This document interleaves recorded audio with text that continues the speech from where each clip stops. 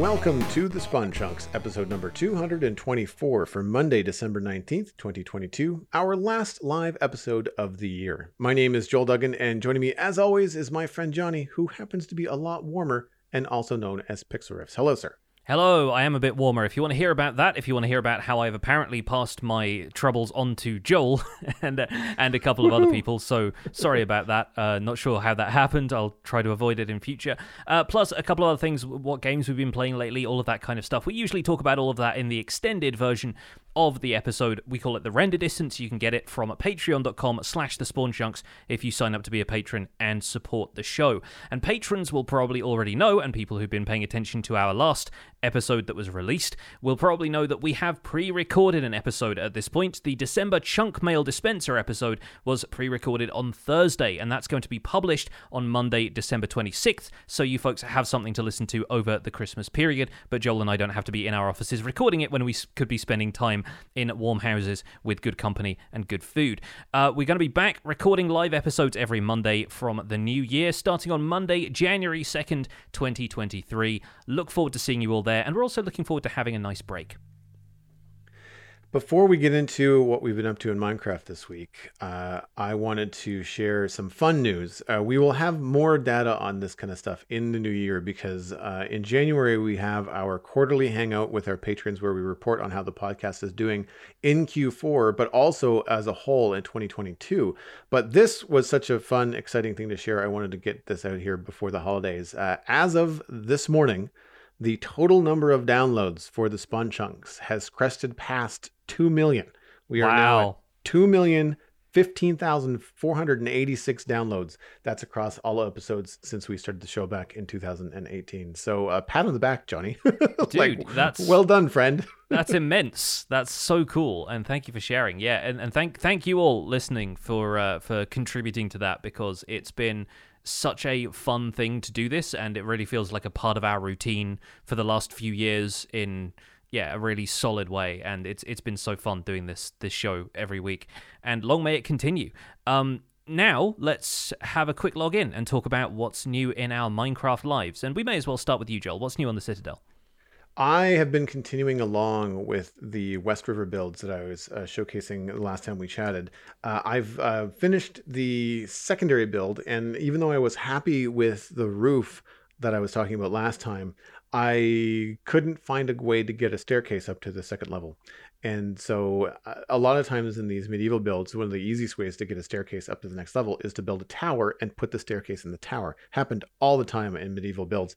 And that's what I did here, except for I did it over the entrance. So it's not quite the spiral staircase that you expect. So you actually enter into the building and have a little hallway into the main floor. And then there's a secondary staircase from the main floor that loops back around and takes you out over the roof. But it's all encased in a short little tower. It worked out really, really well. It's stuff like this that I don't plan. And when it all comes together and works out, I'm just tickled by it. And it really allowed me to add a fun little cozy second floor. I get to mess around with a cool like custom double bed and stuff like that. But it was a small build because the tower is only like 3x3.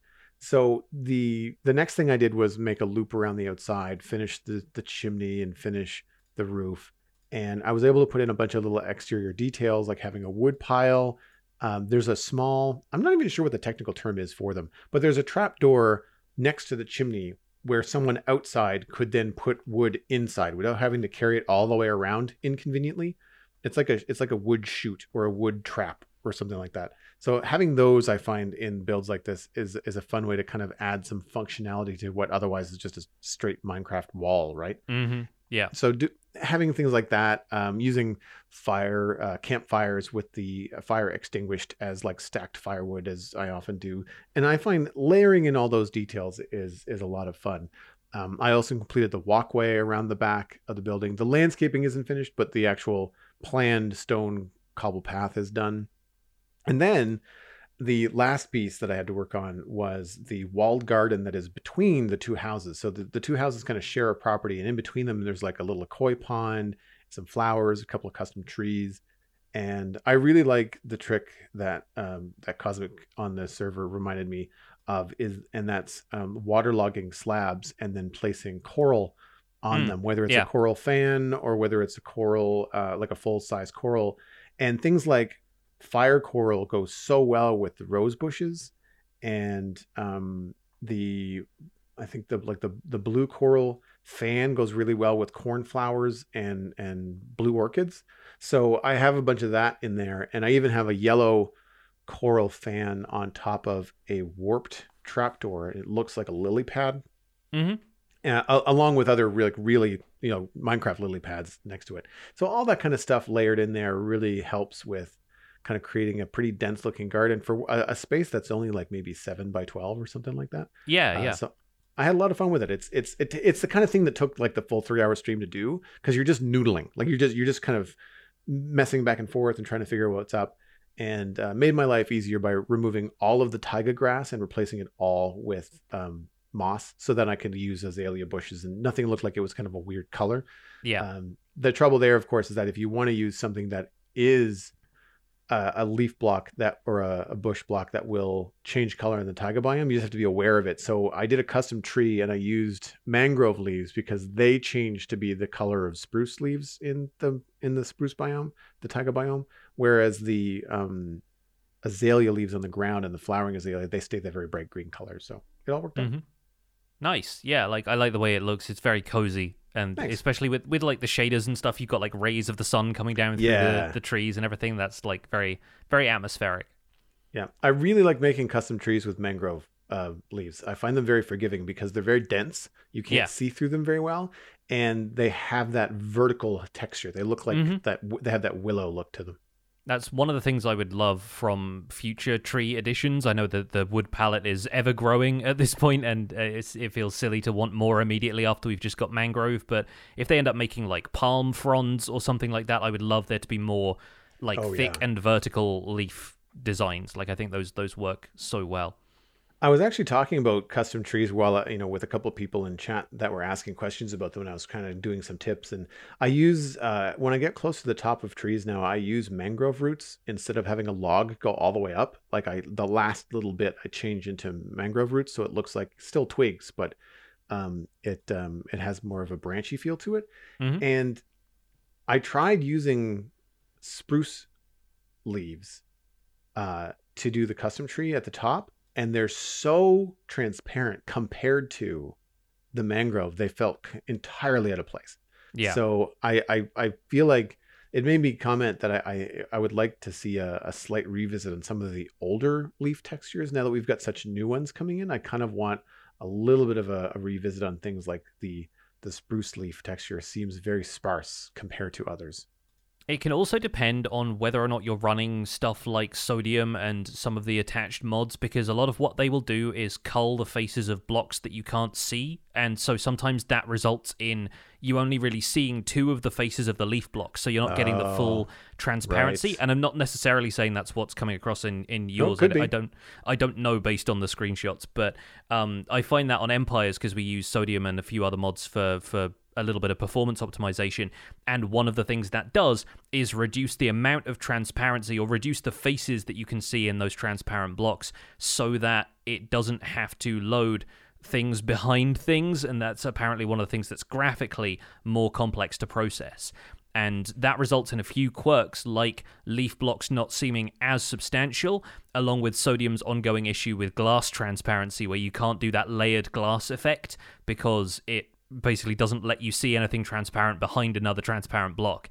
So that might be part of why the spruce leaves feel a little bit thinner, but I think the texture still has way more room in it than mangrove does. There's a lot less solid area, and it tends to be a lot more pixely. So yeah. I can see where you're coming from with that, even without the potential for sodium to be interfering a little. Oh, I mean, I will 100% agree. I think that's definitely one of the things contributing to it, because I'm looking at one of my screenshots right now, and I for sure cannot see the other side of a block. Like it's definitely not. It's definitely doing the culling thing. So that's good to know, because that way it keeps me from, because I always feel a little bit self-conscious if I'm complaining, air quotes, complaining about something like that on stream, because I'm just like, well, like I am running mods. Like how much of this is really,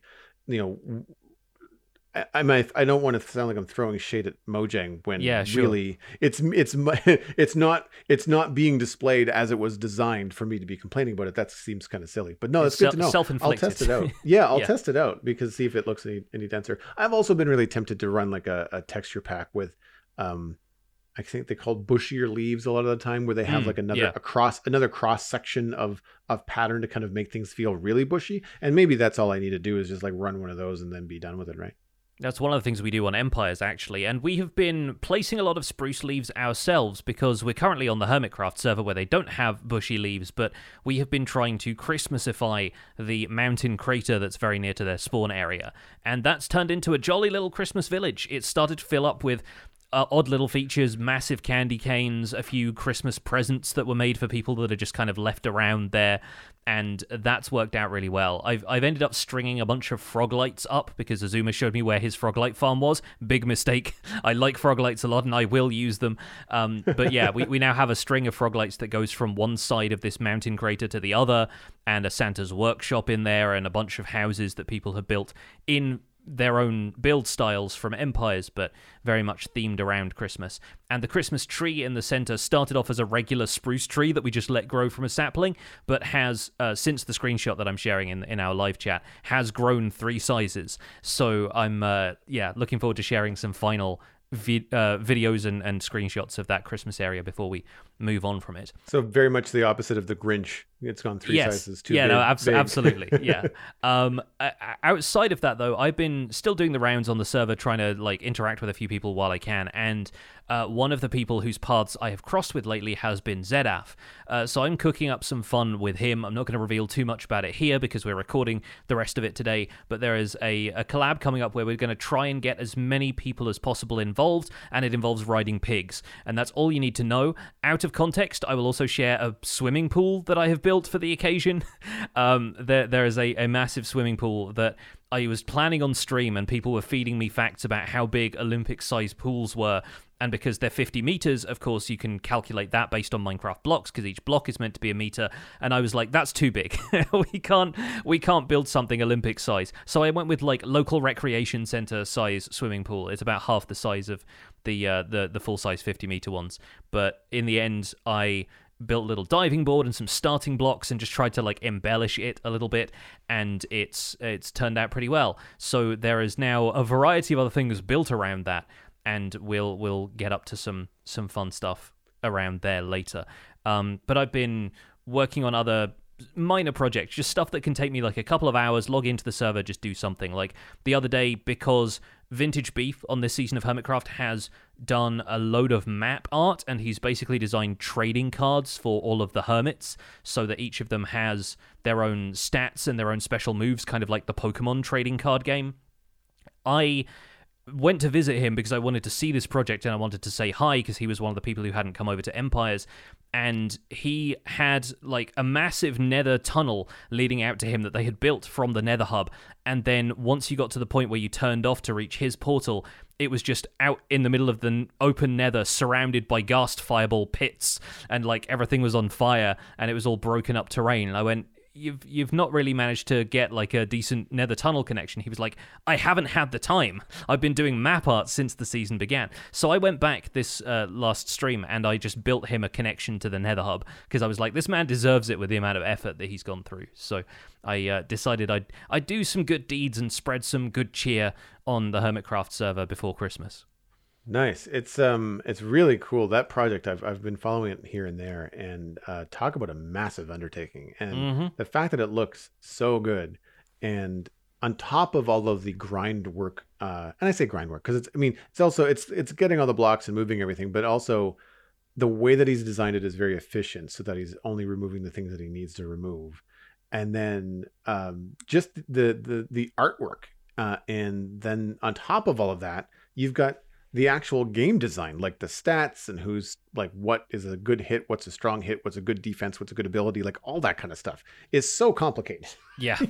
And to have designed that before the season even started, like hats off. Like I think that kind of stuff is super, super cool. And I was going to ask you about the projects like that. So going into the holidays, like knowing that you're going to be taking some time off, is that one of the reasons why you're kind of keeping the projects on the small side? Yeah, that and not wanting to commit myself too heavily into something that I'm going to get in too deep, and then, we are still working on the storyline of all of this and how long the empires are going to spend on Hermitcraft, and Right. I don't want to the copper aging facility has really been like the one big project that I wanted to do, and everything else is just like icing on the cake. It's just like more reasons to be out there interacting with people, getting involved with fun stuff while we can, and it's just been a joy from start to finish, really. Nice. Did you decorate the tunnel or did you just make like a netherrack box? Oh no, I decorated it. Like Oh, nice. I built in like the rest of their nether hub is all crimson wood panels, like stripped crimson wood and andesite archways and stuff like that. So I did a segment of that. It takes a right turn, and there's one segment of that, and then it does like a gradient from unstripped crimson stems through nether brick to warped stems, and then from there into the cyan color palette, in the same way that he, with the Hermitcraft TCG logo that Beef designed, kind of has a cyan to grey gradient in there. So I decided to throw in a little bit of that. And then because he's been doing so much pixel art, I did 2 big pixel art representations of his Minecraft skin's face on either side of the tunnel. So you're absolutely in no doubt as to whose entrance you've made it to. And then did a roof and boxed it in and made sure that the portal was nice and big, but it has a wall behind it so you don't get shot by ghasts when you go through it, and like just little bits and pieces like that. And I wanted to make sure that he at least had some way of getting to and from the Nether Hub in style. Very, very cool. Moving on into the short news that we have this week, the Minecraft Bedrock Edition Beta and Preview version 1.19.60.24 was released on December 14th. Under experimental features, Chiseled Bookshelf now fills when player is dropping books into the connected hopper or dropper. Features and bug fixes, raids now trigger properly when the player with a bad omen enters a village while raiding/gliding. Fixed the degradation when rapidly attacking mobs. Hoppers will no longer fail to collect items when trying to pull in multiple types of items. Horses can no longer be pushed over fences with carpets on top. Vex's hitboxes are now vertically centered with their models. The Vex now uses a separate charging animation when empty-handed. Vexes now render offhand items, and Vex and allays now sit properly in boats and minecarts. Under touch controls and technical updates, fixed a problem where the touch D-pad's forward button was not functional when holding the strafe or left-right button. A short list of technical updates to the UI, commands, API, and mobs can be found on the Minecraft.net article linked in our show notes. In other news, Minecraft.net has another little article that links to the YouTube page where they've created scenes from the overworld. These kind of soothing scenes that you've maybe seen if you've looked up any kind of ambient sounds to study to kind of genre video on YouTube. The Minecraft YouTube channel has posted 5 of those. And these are animated videos that loop. There's subtle motion, sound, and environmental effects, just various Minecraft scenes. And a full description of each scene is in the Minecraft.net article. That's linked in our show notes as well. And you can download desktop wallpapers from those scenes if you feel like adding them to your PC or laptop desktop. Each scene is 1 hour long. There's a fireplace, a rainy swamp, a beach escape, an aquarium, and falling snow, all themed around the Minecraft overworld. And they're honestly very sweet. I found them a really sweet way for Minecraft to kind of do something fun. It's not necessarily festive. The fireplace feels very cozy and Christmassy, but as it is, it's just one of those nice little, relaxing ambient sounds while you study things that are fairly popular these days. I took a look at a couple of these. I thought the fireplace was pretty funny because there's a fox curled up in front of it, which is it's not a dog. Yeah, It's because I think the fox is the better color, and it's a little funnier. And the fox being curled up in game is natural Minecraft fox behavior, whereas dogs don't necessarily have that right that model built into them. So yeah, I think it's a that pose. I think it's a nice nod to the fact that dogs in Minecraft don't do that, so the natural choice seems to be a fox. And I've done this recently, and I do this over the holidays. I do it a lot of times in the wintertime because I had a fireplace growing up, and finding a couple of good fireplace loops on YouTube is great. It's tough sometimes to find one that's not playing holiday music, that's just the crackling fire. It's tough to find one that's not like a 3-minute loop that just loops for 12 hours. And so I found a couple, and that's how I found this. I was searching for a new 4K fireplace because I have a big TV, and I ended up stumbling across these Minecraft scenes, and they are in 4K. And the other one that I watched for a little while just for fun was the aquarium. It's not really an aquarium. It's only an aquarium because it looks like it's in your TV, but it really is like an ocean scene with like coral and all kinds of cool stuff. But again, they're all in 4K, and the aquarium scene is vibrant and beautiful and very calming. I enjoyed the like the swish of the water and like the bubbles and stuff like that. And I used 4K aquarium video on YouTube early on when I first got my TV to calibrate the TV and get the colors right and stuff. Oh, cool. Yeah. And just because like you first get a big TV like that, and you're like, I don't know what I'm going to search for. And you're like, well, I need to know that it's working. So let's just find a 4K video. And one of the first things that people use in 4K video tests is either like an artificial pattern, kind of like a THX pattern or something like that, or it's just a 4K video of an aquarium, because tropical fish are so colorful. It's going to really show off what your TV can do. Yeah. And with my LED lights that respond to the television, both the Cozy Fire and the aquarium in these videos were very fun. Very bright colors on the aquarium, and then very cozy oranges everywhere with the fireplace. I really wanted the sound. I liked the sound of the fire happening in the Minecraft video, the Cozy video, compared to the natural sound of the campfire in game. I'd love to steal the sound and have it be swapped in. Like I might make a resource pack, because it was more subtle than the popping campfire that's in Minecraft right now. Yeah, I think it's fun. Like we've talked about wanting other soundscapes in the game for a little while, having like the sound of waves when you reach a beach biome or a swamp or something like that. So I think it's kind of fun that this is a way of including that whilst also not having to deal with the problems of incorporating that, of like tracking when the player's standing in a certain biome to play the ambience, and transitioning that noise in and out, fading it, that kind of stuff. Like you end up overcoming a lot of the technical hurdles if you just release it as something standalone like this. So we can move into chunk mail. We've only got one email this week, but it is a good one coming in. If you want to email the show, it is spawnchunkmail@gmail.com. Please use that email address. We don't answer anything else. And we will be looking forward to new messages in the new year. So you've got lots of time, a little bit of a break over the holidays to think of new things to ask us or bring up in conversation here on the show. Absolutely. This one comes in from Ellis, and the subject is, what about oil? G'day, Joel and Jonny. I take it you're Australian. As a dairy farmer working 25 hours a day, 8 days a week, it's a struggle to find time to play some quality Minecraft, so binge listening to your podcast while driving a tractor has been a fantastic way to get that Minecraft fix. After hearing many suggestions for what basically seems to boil down as item transportation in the Nether, I've come up with an idea I don't think I've seen or heard anywhere else. What about oil? Oil deposits could be found, probably fairly rarely, in the overworld, maybe even alongside fossils. Yes, I know that would make it super difficult to find, but I think it would be worth the effort with how useful it has the potential to be, and could also make fossils much more sought after. It could be a renewable resource in the same way water and lava now is using dripstone, and could function in the same way lava does by only flowing 4 blocks in the overworld and 8 in the nether, which would also make some real-world relatability as far as oil viscosity is concerned. With that in mind, items or mobs could be slowed down or sped up while moving through it.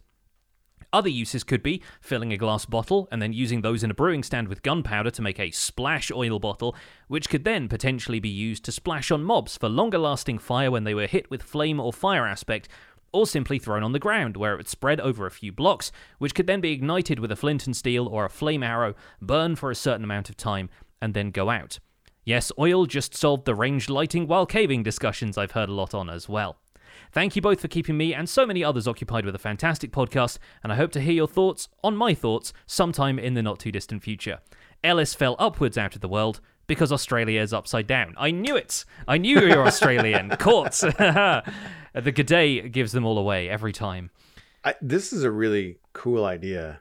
I don't know whether it's something that we would end up seeing from Mojang, just because using oil in game, where Mojang seems to be so environmentally conscious of what they put in Minecraft, I kind of feel like they could make up some other kind of substance that would act just the same, but call it something else, and maybe make it a different color so it's not obvious.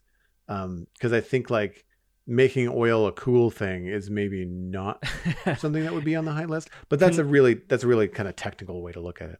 Yeah, considering that lately they've been more concerned with like, you know, bringing attention to endangered animals, you know, coral reef conservation, mangrove conservation, that kind of stuff. Yeah, it would seem like an about turn from their environmentally conscious worldview. And I think that's a good reason to seek it out from mods, which maybe don't have to deal with those concerns. Like they're not worried so much about you know, including them in vanilla Minecraft. So I did a quick bit of research. I think I'd seen it previously in the Galacticraft mod pack, and it may have been from Buildcraft, or maybe Buildcraft uses it coincidentally, but Buildcraft is another mod that uses oil to power various generators and other machines, and it's found in kind of a similar way. It's found just sort of as natural deposits in the ground. You encounter oil sources almost the same way that you encounter underground lakes of water or lava or anything like that. I don't think you find it in such large areas, especially not in 1.18, but I haven't really seen those mods updated to more recent versions, so I'm not sure. A quick Google search turned up Immersive Petroleum, which is an add-on for immersive engineering, which does pretty similar stuff, introduces it as an alternate way of generating power and a few other kind of fun physics things that can go along with it. So worth checking those out because, yeah, as we were saying, I don't know if it's necessarily in Mojang's wheelhouse to include that. And that aside, what we tend to use oil for in the real world really sort of took off to a certain extent around like industrialization, right? Like into the internal combustion engine and all of that kind of stuff. Obviously, it would have been used before that for various reasons, but that's the reason that oil is so much a part of our daily lives. And the Minecraft world is still fairly low tech. You know, you're still fighting with a sword and shield and that kind of stuff. And I loved Ellis's ideas of how oil could be used, but it doesn't really feel like it lives up to the potential that we would expect from oil, given that we're a global society that relies on it so much right now. I wonder if there's room to take some of those ideas, like having a substance in Minecraft that you could put into a bottle and make, you know, either a grenade of sorts, like a splash potion, but instead of a splash potion, it would make something sticky. Like maybe you can, you know, similar to how spiders attack players in Minecraft dungeons, you could use it to stick a creeper to the floor and run away, you know, and get yourself some distance. Or just use it for other things. Use it for mob traps. Use it for even mini games, you know, like, or maybe it's the reverse. Maybe it doesn't make things sticky. Maybe it makes things slick. Like if you want to make like a slip and slide in Minecraft, we slide around on ice, but you have to move ice around in order to make other surfaces slippery, cover it with carpet or whatever. Maybe having something like, you know, a slime or something that you could use could be kind of fun. I'm thinking like the way that Alice described finding it seems really rare as well. So if you're going to add something like this to the game that has this many functions, people are going to want to find it. And I'm wondering if you could do it by like melting down slimes, you know, Mm-hmm. Yeah. or if it's something that's supposed to be later game, maybe that's, I mean, we already have the frog lights now coming from magma cubes, but maybe it's something that you could find in the nether, you know. And way back, I don't remember what episode it was that I had this on here, but I was thinking about nether goo, like introducing some sort of liquid into the nether that wasn't lava, that would have the same sort of like flows quickly in the nether, but flows slowly in the overworld. And maybe I was thinking of purple or green or some other kind of like, I was thinking like 80s toys slime kind of idea. And I feel like this could, like all of these ideas of, you know, coating a block in oil, as Ellis described it, or any kind of slime or goo, and have it change the properties of that block from a gameplay standpoint to maybe either make it sticky or slippery. That would also be cool if it would change it visually so that people could use it as a decorating thing. You know, you could have, you know, what looks like a block that's got a goopy top to it that looks like an overflowing, you know, barrel of slime or something. Now, in Satisfactory that I play a lot, oil is brought out of the ground in that game, mostly for fuel. However, it also is the manufacturing product in rubber and plastic. And I know we're pretty low tech for the most part in Minecraft. We do get into some of the realm of like, metallurgy with certain anvils and like metal doors and trapdoors and things like that. So I'm wondering if at any point there'd be a stage where Minecraft could move into, I don't know if plastic, but rubber seems like something could be useful. I guess slime kind of has that function right now. Like if you jump on a slime block, you kind of bounce around a little bit. Mm-hmm. And so I'm wondering if there could be any potential uses for rubber or plastic in Minecraft. And I guess as a broader question, like I know that we often think about Minecraft as that medieval kind of idea with swords and shields and stuff. Do you ever see a time when Minecraft does introduce new materials like plastic? Like we've got concrete, we've got colored concrete and glazed terracotta, but I guess glazed terracotta has been around for a really long time in terms of like the world. The Romans were using concrete, perhaps not in the way that we think about using it now, but it's still a thing. Does Minecraft's future hold an industrial revolution? It's a really interesting problem, and I'm inclined to say no, but this is also a game that they plan on updating for potentially a century, so anything could happen at that point. I don't want to rule anything out. Nuclear fusion.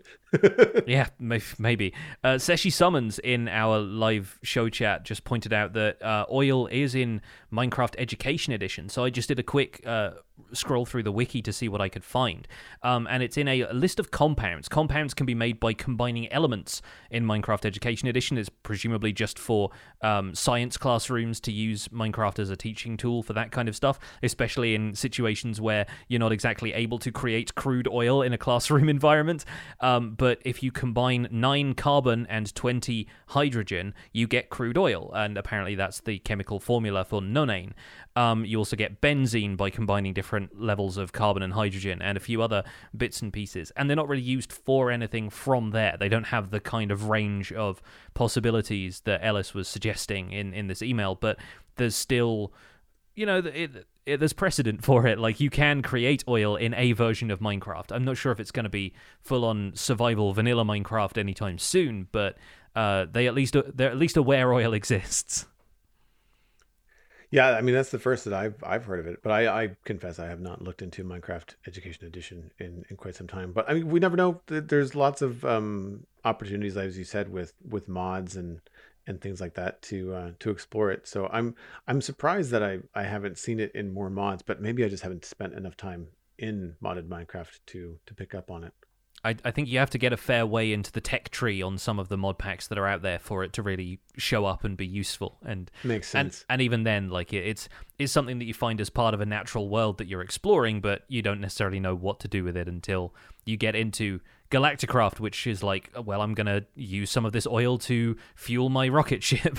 And that's a lot further down the line, I think. So before the show, you and I were batting around some ideas about what to talk about on the very last episode of the year. And I don't know if we've done this in the past. It feels like we probably have. We've been doing the show long enough that I don't remember, which is probably a good thing. Looking back at Minecraft in 2022 and the changes that have happened to the game and the different player experiences seemed like a pretty good place to start. So do you have kind of like a location or a version where you want to kick off the discussion? I think it makes sense to start with 118, because that's where we were at the beginning of 2022. We were only a month into 118, and I feel like the only times we've done this on the show before have been like retrospectives when a new update comes in. We kind of think, well, what did we think about 118 before we start talking about 119 every week on the show? So we might have covered a bit of this already, but in 2022, at the start in January, I was still exploring the terrain of my new survival guide world, because we were a month into 118. I'd started that at the end of November, and I think I was still getting the lay of the land a little bit. And I think even a year later, after playing in post-118 terrain for a whole year, starting the new world with Empires, exploring Hermitcraft's 118 seed, I still find the terrain so wonderfully varied and interesting compared to the Minecraft we were playing before that. Obviously, it's still sinking in that the terrain is so different, but it feels like there's even more variety out there in the world than there was previously. I feel the same way, and I don't play in a 118 area right now and haven't for quite some time. The West Hill was created in a 116 generated zone, and just the other week when I was doing the Abba caving run with other server mates, that was in a 118, even a 119 area. Not to get ahead of ourselves, but I remember just flying around looking for a place to get into a cave, get into like a lush cave or a dripstone cave to start my caving run. And I was just like, this is bananas. I have been robbing myself of the 118 experience while I plug away at West Hill. Granted, West Hill's got some cool mountains nearby, but it's not like new Minecraft mountains. They're like older Minecraft mountains. And I'm really looking forward to whatever my next project happens to be, so that I can actually take the time a year later and go and explore some 118 stuff. We've done some 118 kind of like established area for the server stuff, where a few server mates have grabbed a village and claimed a house to renovate in the new 118 area. Cool plains village on the side of a mountain. It feels great to go there, but I've not had any time or had any project ideas to do in that area, so I've really not experienced it at all. And just flying around and looking at stuff in that Abba caving run, as brief as it was, really kind of has my mind going. I would very much like to do maybe like a sci-fi build, something in like a new 118, now 119 Mushroom Island, because I know that they're generally pretty flat, but underneath them it could be anything. Like it could be, who knows what could be underneath there, especially if I can find one that's near another biome that might have some more interesting things. I find the thing that grabs me so much about 118 is things like dark oak forests that used to be so flat and so vast and now seems so varied. Same thing with giant taiga. Giant taiga just seem really, really cool now with the extreme, I can't remember what they're called, stony beaches and stuff that they can be next to. Like you get a giant taiga on the coastline and it looks majestic. It really feels like the Pacific Northwest. It's very, very cool. Yeah, you end up with like national park feeling For valleys sure. and stuff like that. Yeah, I found a few of those in my world that I really want to go back to and build some like Firewatch towers and stuff like that, and really make it feel like it's protected land and that kind of stuff.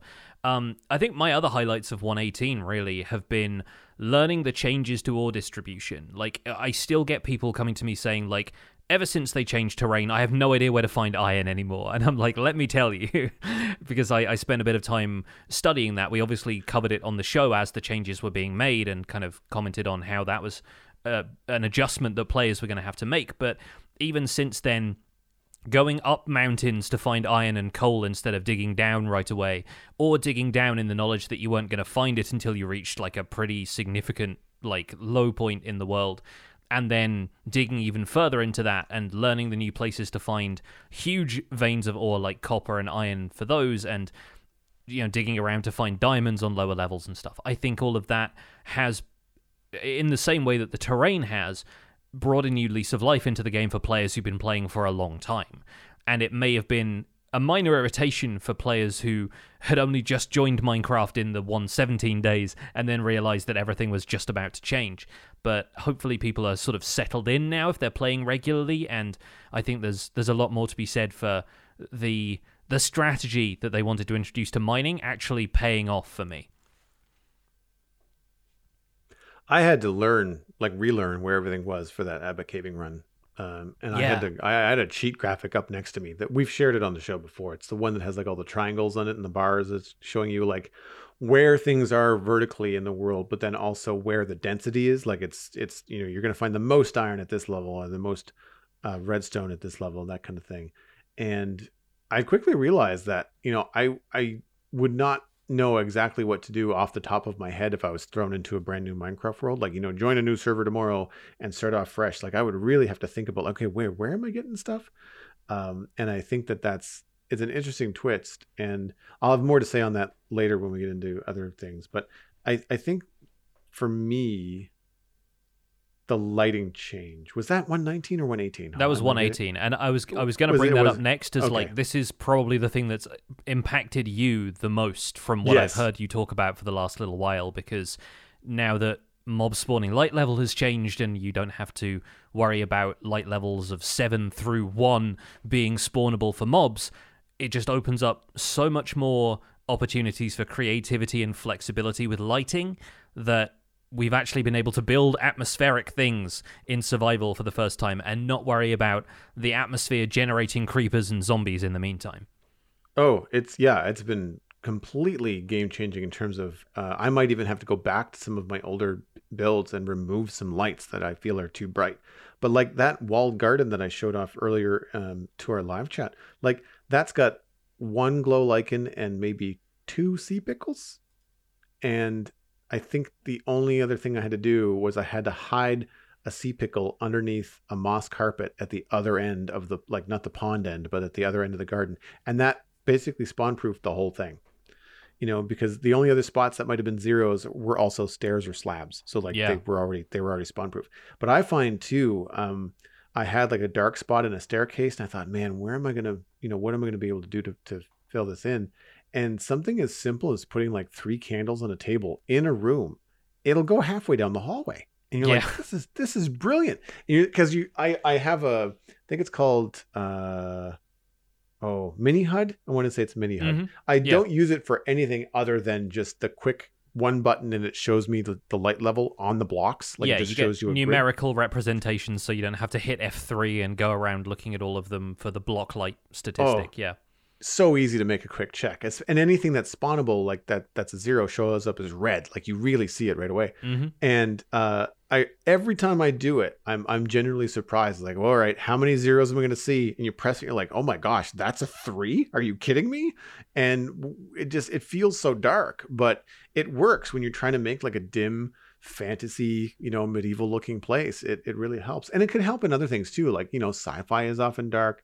Any kind of moody, like if you're doing any kind of spooky and you want it to be dark, you can have it be dark visually and still be very well lit.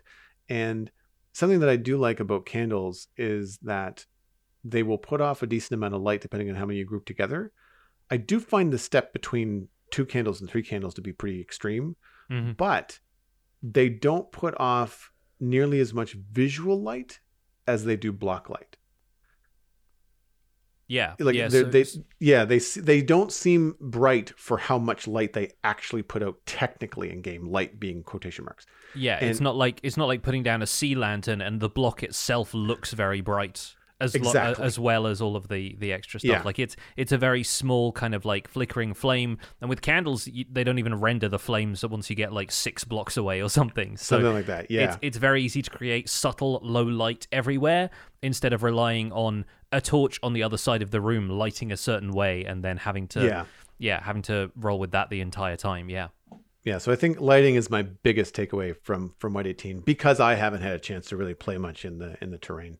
Yes. And Dan Grice brings this up in our live chat, and I'm not sure if this was a 118 thing or if it happened in a later iteration of 118 or if it was really introduced in 119, but 64-bit seeds arrived on Bedrock Edition during this time. So we actually have full world seed parity between Java Edition and Bedrock Edition now, which I think is huge. And it's the kind of thing that we now take for granted, but back in the day when I started my original Survival Guide series in 113, up until 118 when I ended up rebooting it, I had so many people playing Bedrock Edition ask me why their world looked different. And it's just something, completely, we don't need to worry about that anymore. The structures and trees and things are going to be in slightly different places, but outside of that, there's a huge shift in the difference between Bedrock and Java, nipped in the bud by the introduction of 64-bit seeds.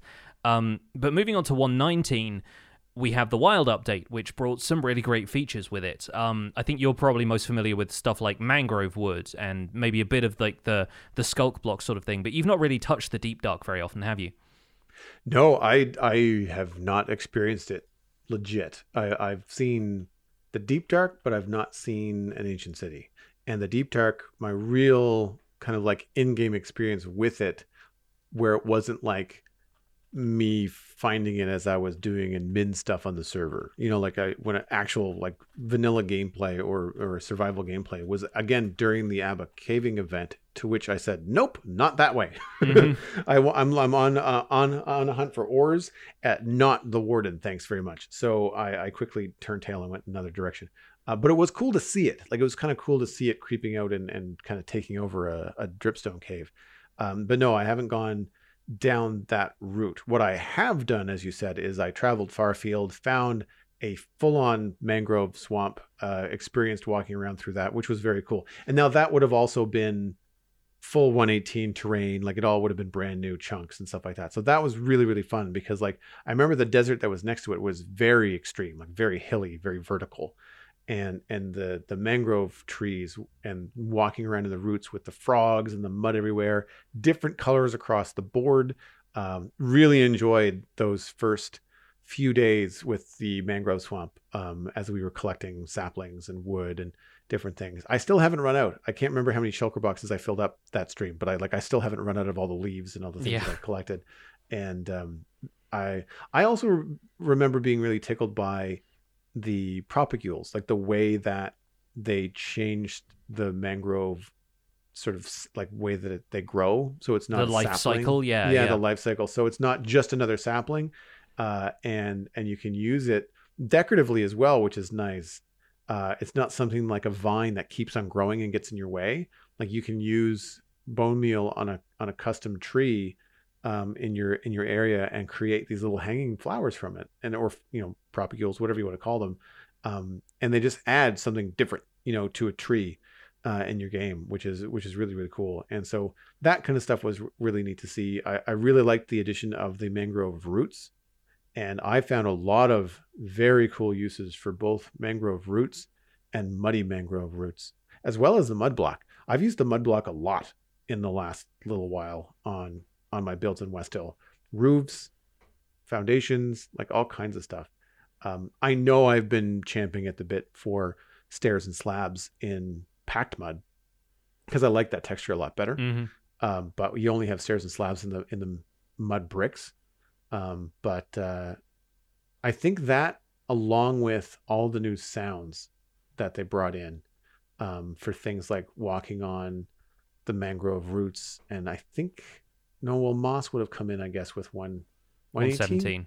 117. So that was before that. Yeah. So the sound for Moss was already there, but having like the sound for the roots and the mud bricks, like those sounds that came in with those blocks were really, really cool.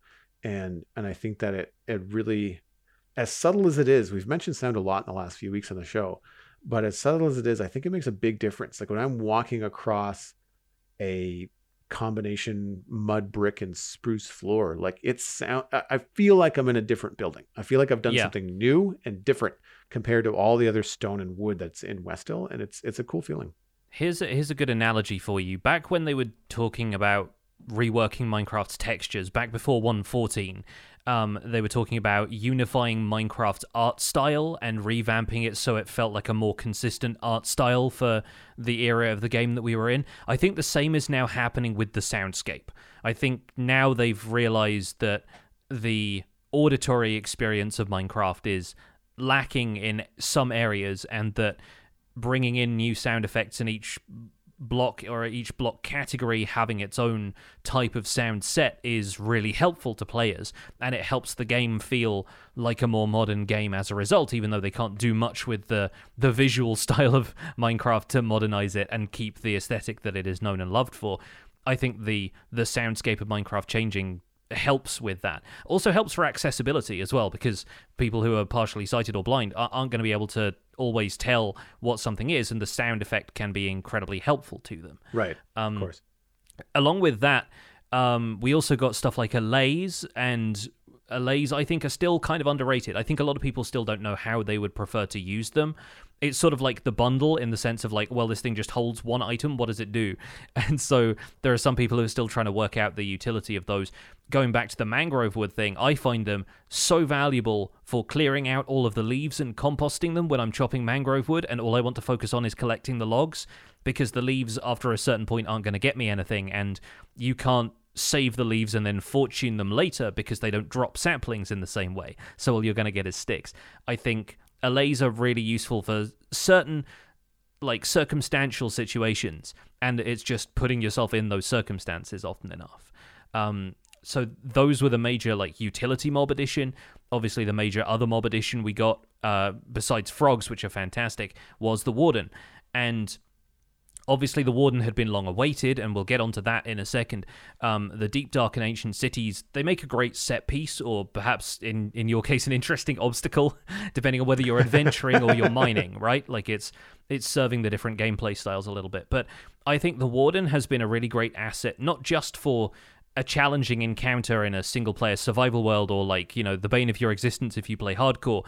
I think they're really good for causing chaos on multiplayer servers. They're a challenge to wrangle in the first place, but it's even funnier if somebody turns up at their base and realizes that the hardest mob in the game is just sat there on their doorstep and is gonna, you know, darken their field of vision every time they show up and that kind of thing.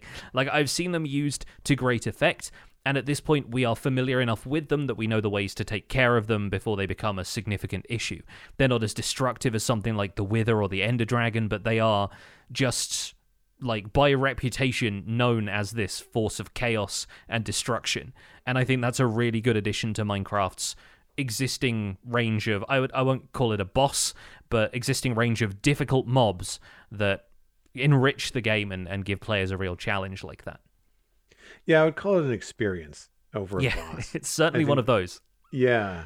And I've only like lived vicariously through watching you and other, you know, players that I follow online experience the Deep Dark and go and tackle the Warden, or like you said, move it around and play some pranks and stuff. And I haven't experienced it myself, but I can't say that it's, you know, a bad addition to the game. You know, like I don't have any. I'm not as excited about it, but that doesn't mean that I think it's terrible. You know what I mean? Like it's not for me, but I think that it's one of those things that just kind of adds another layer. I mean, like, I get excited about things like skulk sensors, right?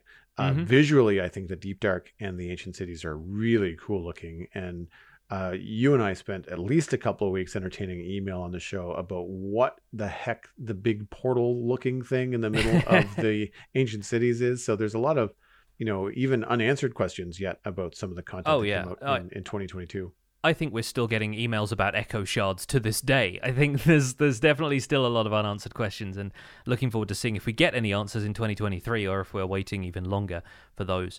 So we're going to look ahead to 2023 a little bit. We're probably going to do a whole separate episode on like what we're looking forward to in 2023, which is going to be difficult because of the as yet unnamed status of the 1.20 update.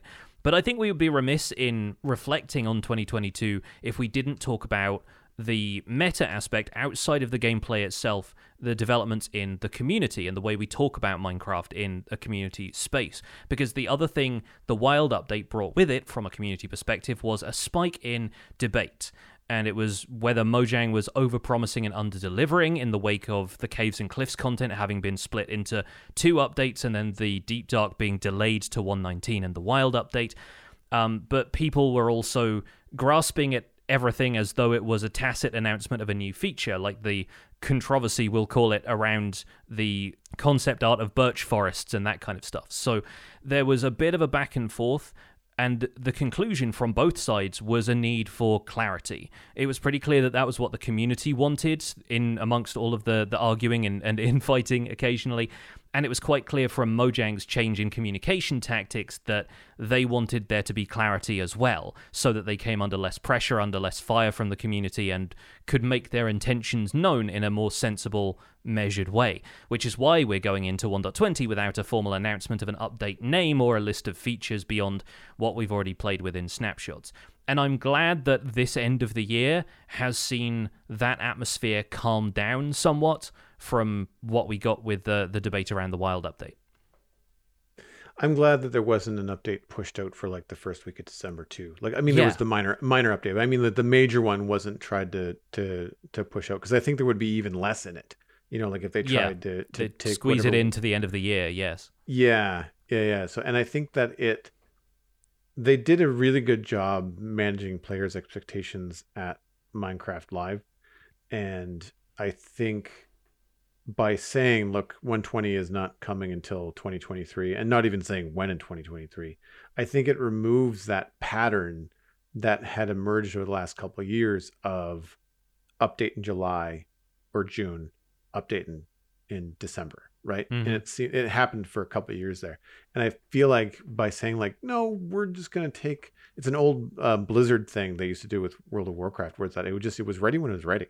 Yeah. And I think that I, for one, would rather have a solid update and wait a little bit longer. I mean, I understand that you and I are two Minecraft players that can always find something to do, you know, so we don't really get bored and start twiddling our fingers waiting for the next update. If anything, it's like the next update is coming when? Oh crap, I only have so many months to finish what I'm doing, you know, before I can try the new thing. But I really felt that the communication from Mojang, switching gears slightly, has been really clear. I think, as we discussed a couple of weeks ago, though, I'm a little on the fence about the, I guess, way that they're delivering minor updates and major updates. I like that they're doing major and minor updates, but I think that there's a little bit of confusion with the experimental data packs and those things all being layered on top of one another and communicated in the same blog posts on Minecraft.net. And I won't get into more details because we talked about that at length last time, but I think that stuff still needs to be worked on, but it's not the end of the world. Like it's growing pains with a new way of delivering updates to players. And I think that over the next 6 to 12 months, we will probably see that process smoothed out to the point where it's a little easier to discern what's happening and when. Yeah, and it might seem strange to some players, especially the more jaded folks amongst us, thinking that Mojang is still having to learn how to communicate a 12-year-old game at this point. They're still trying to manage their way through player expectations, and that's because player expectations have grown for the scale of game that Minecraft is, and living up to that is consistently and more difficult task. One of the other ways in which we saw a point of turbulence within the community right after the Wild update really was the introduction of chat reporting to Java Edition, and that feels like another major milestone of community debate within this year. And in the aftermath now, we can see that things haven't really changed all that much. You don't see the expected avalanche of people claiming their accounts have been falsely banned, and I'm going to take that as a sign that the system is working. And after all, there aren't really many of us who actively break Minecraft's terms of service on a regular basis. But I think the community was still right to scrutinize that process, not to campaign against it necessarily, but to help Mojang understand how the system needed to be better if it was going to exist at all. Because on its introduction, there were a bunch of things where certain rules were proposed and then ended up being revised in the wake of a certain pushback from the community, like, any kind of use of inappropriate language or adult language was pushed back on account of players using that in social situations where everybody was comfortable with it, and one bad actor reporting them for that could have the entire conversation taken out of context. And so those adjustments were made. They were made very quietly, and that was obviously a point where players wanted more open communication on exactly what pieces of feedback people were hearing at Mojang, but the general impression was that things were retooled a little bit behind the scenes, and now the system seems to work. And I think the community has gotten comfortable with the idea of chat reporting being in Java Edition, especially since, if you reflect on the other tools and services that you use online, this is a feature that exists in so many more of them. It could be a lot worse, and it seems like everybody is settling into that concept. I'm sure there are still going to be a few people out there who are adamantly opposed to it and aren't updating past a certain version of Minecraft, but for the rest of us, we're keeping our heads up and looking forward, and it seems like Mojang haven't made any further changes to that beyond a couple of tweaks here and there to chat preview and that kind of stuff. So hopefully, fingers crossed, that's the last we're going to hear of it, and the system will continue to work quietly in the community's favor from now on. I agree. I don't have a lot to add other than it kind of went the way that I predicted it in my head, which was that the vocal minority that were, speaking out against it in a very 100% way, like those are the kind of people that are probably looking to get away with stuff, and I feel like those of us that are just like, well, I don't do anything against the rules anyway, so this doesn't really affect me. And there seems to be a lot of talk online about freedom of speech and all that kind of stuff. And I feel like people forget that when you're playing in something like Minecraft, like it's not your playground. Like you agreed to come to the playground, which means you have to play by the playground's rules. And I think that it's important for everybody to remember that. And I'm happy, as you said, that we've not heard anything about it. It's in the last of the while. It doesn't seem to be causing an issue, and it's hopefully working as designed. Because in the end, the intention behind it was about player safety. Yeah. And I think that that's important, especially with a game that has such a young, potentially the first experience, on the internet, with young people is a game like Minecraft. And I think that having those protections in place is incredibly important. And I'm not a parent, but if I was, then I would be, grateful for it. And I think that Minecraft also is a game that has a long-standing history and very multiple different versions, some of which stay alive for PvP reasons. And if people that don't want to move forward, don't want to go past a certain version, I mean, that's great. You can do that. And all the power to you. You're missing out on a lot of really cool stuff in the future, but like if that's where you're stuck in the mud, then that's where you're stuck in the mud. And Minecraft gives you that option. And I think that's one of the things that keeps Minecraft at the forefront of a lot of gaming experiences, is because it has so many different versions and it has so many different options that allow players to kind of make those decisions. And my last point is just to say, again, I totally agree with you that it was good that the players pushed back inquisitively to say like, okay, well, if this is happening, you need to be like super clear on what's happening and when and where the data is going and all that kind of stuff. That's good. I like that kind of transparency request. And I think it's good that people have the comfort level to make that request. And it's cool that Mojang was able to say, look, this is exactly what's happening and why it's happening and where it's happening.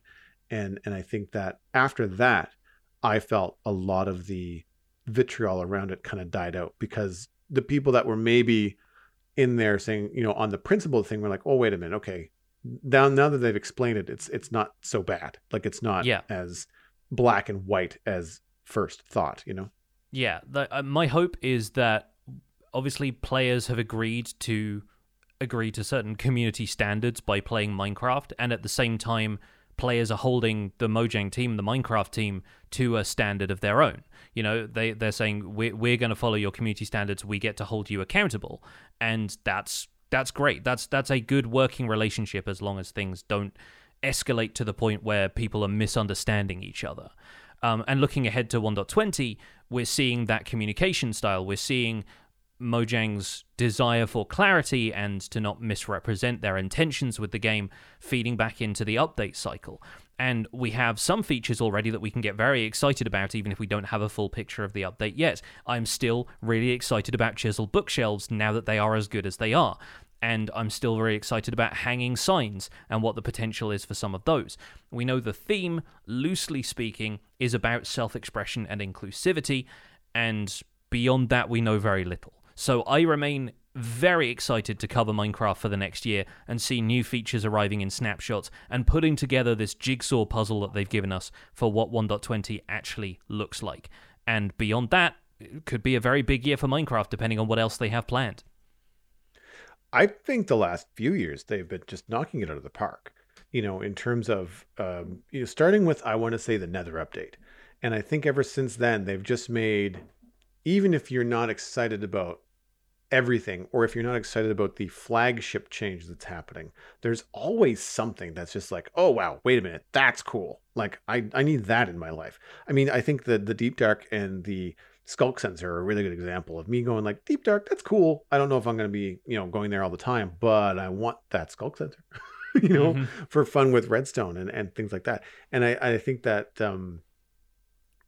I'm always really curious to see where they're taking things. And to go back to the major and minor updates, something that I've always, asked for on the show for as long as I can remember is more frequent updates rather than big holdouts for months and months and months and months until something big.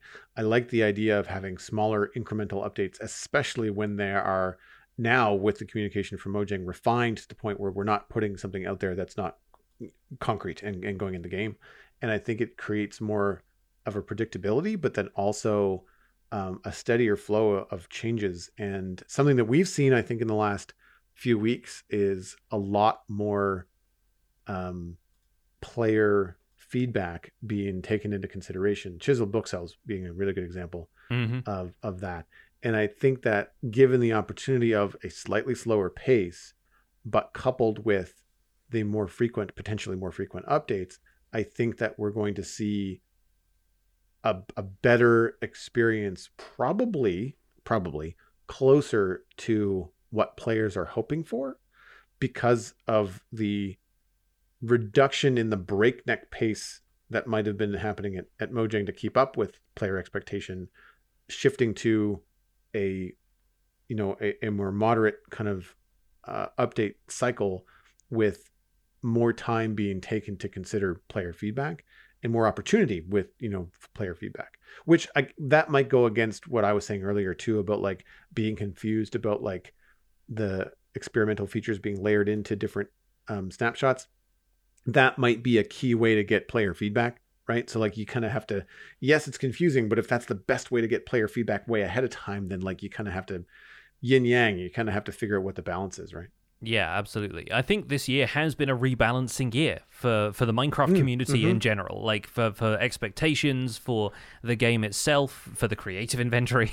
I feel like this whole year almost feels like it's had the theme of rebalancing after such a big upheaval with changes to terrain, the entire world really changing and that kind of stuff. And hopefully once we have found that equilibrium, if we have found it this year, then that can continue into 2023. But the podcast cannot continue any further. That's it. I'm closing the door on this podcast, and we can wrap up this episode of The Spawn Chunks. You can find more information about the show and links to some of the stuff that we have talked about today over at thespawnchunks.com. The music for the show is composed by me, and 2022 has been a fantastic year to be supported by our wonderful group of patrons. If you're getting some value out of the show, why not make your New Year's resolution to subscribe to The Spawn Chunks on Patreon and put some of that value back in? You can visit patreon.com/thespawnchunks to do that. Pledging at any level gets you an invite to our patrons-only Discord chat, and you can participate in the live show recording as it happens every week. You can listen to our monthly Minecraft audio hangout where we discuss screenshots and fun stuff that the community has been up to that month. We are currently at 333 patrons, which is a great number to finish out 2022 on. We're currently up 3 from last week, so that's always good news. And special thanks go out to our content engineers, Hunter555, Jumbo Sale, and Yitz, for your support on this episode. Sharing the podcast with your friends is the easiest way to support the show. You can find us at The Spawn Chunks on Twitter and Instagram. Personal recommendations are by far the best way to share the podcast. Just tell a friend about The Spawn Chunks and that they can listen on iTunes, Spotify, Google Podcasts, and even YouTube. You can also leave us a rating and a review on your favorite platform. Email the show at spawnchunkmail@gmail.com. Find the RSS feed on the spawnchunks.com and the patron-only RSS feed on the Patreon page. That's where you can listen to the Render Distance, the extended version of the podcast. My name is Jonny, but online I go by Pixel Riffs. You can find most of what I do at youtube.com/pixelriffs, where I am currently on the Hermitcraft server. But for how much longer, we will have to see. I stream 3 days a week on Twitch, where I do behind-the-scenes work for my YouTube series, and I'm the voice of the unofficial Hermitcraft recap, which has had a very strange couple of weeks, but you can find us through a quick YouTube search if you want to catch up with that. Aside from that, I'm at Pixel Riffs on both Twitter and Instagram. Joel, where can people find you online? Everything I am up to online can be linked through joelduggan.com. You can also check out the Citadel Cafe, my sci-fi and fantasy entertainment podcast. Coming up this week, we've got the Holiday Roundtable. That's the annual holiday show where I bring in most of the guests from across the year to see if we can't hang out, talk about what we're up to over the holidays, have some nerdy conversations. You can follow me at Joel Duggan on social media and Joel Duggan on Twitch, where I stream Friday, Saturday, and Sunday with Lego and Minecraft, and expect some extra streams between Christmas and New Year's. Thanks for visiting The Spawn Chunks. The world outside is infinite. Happy holidays.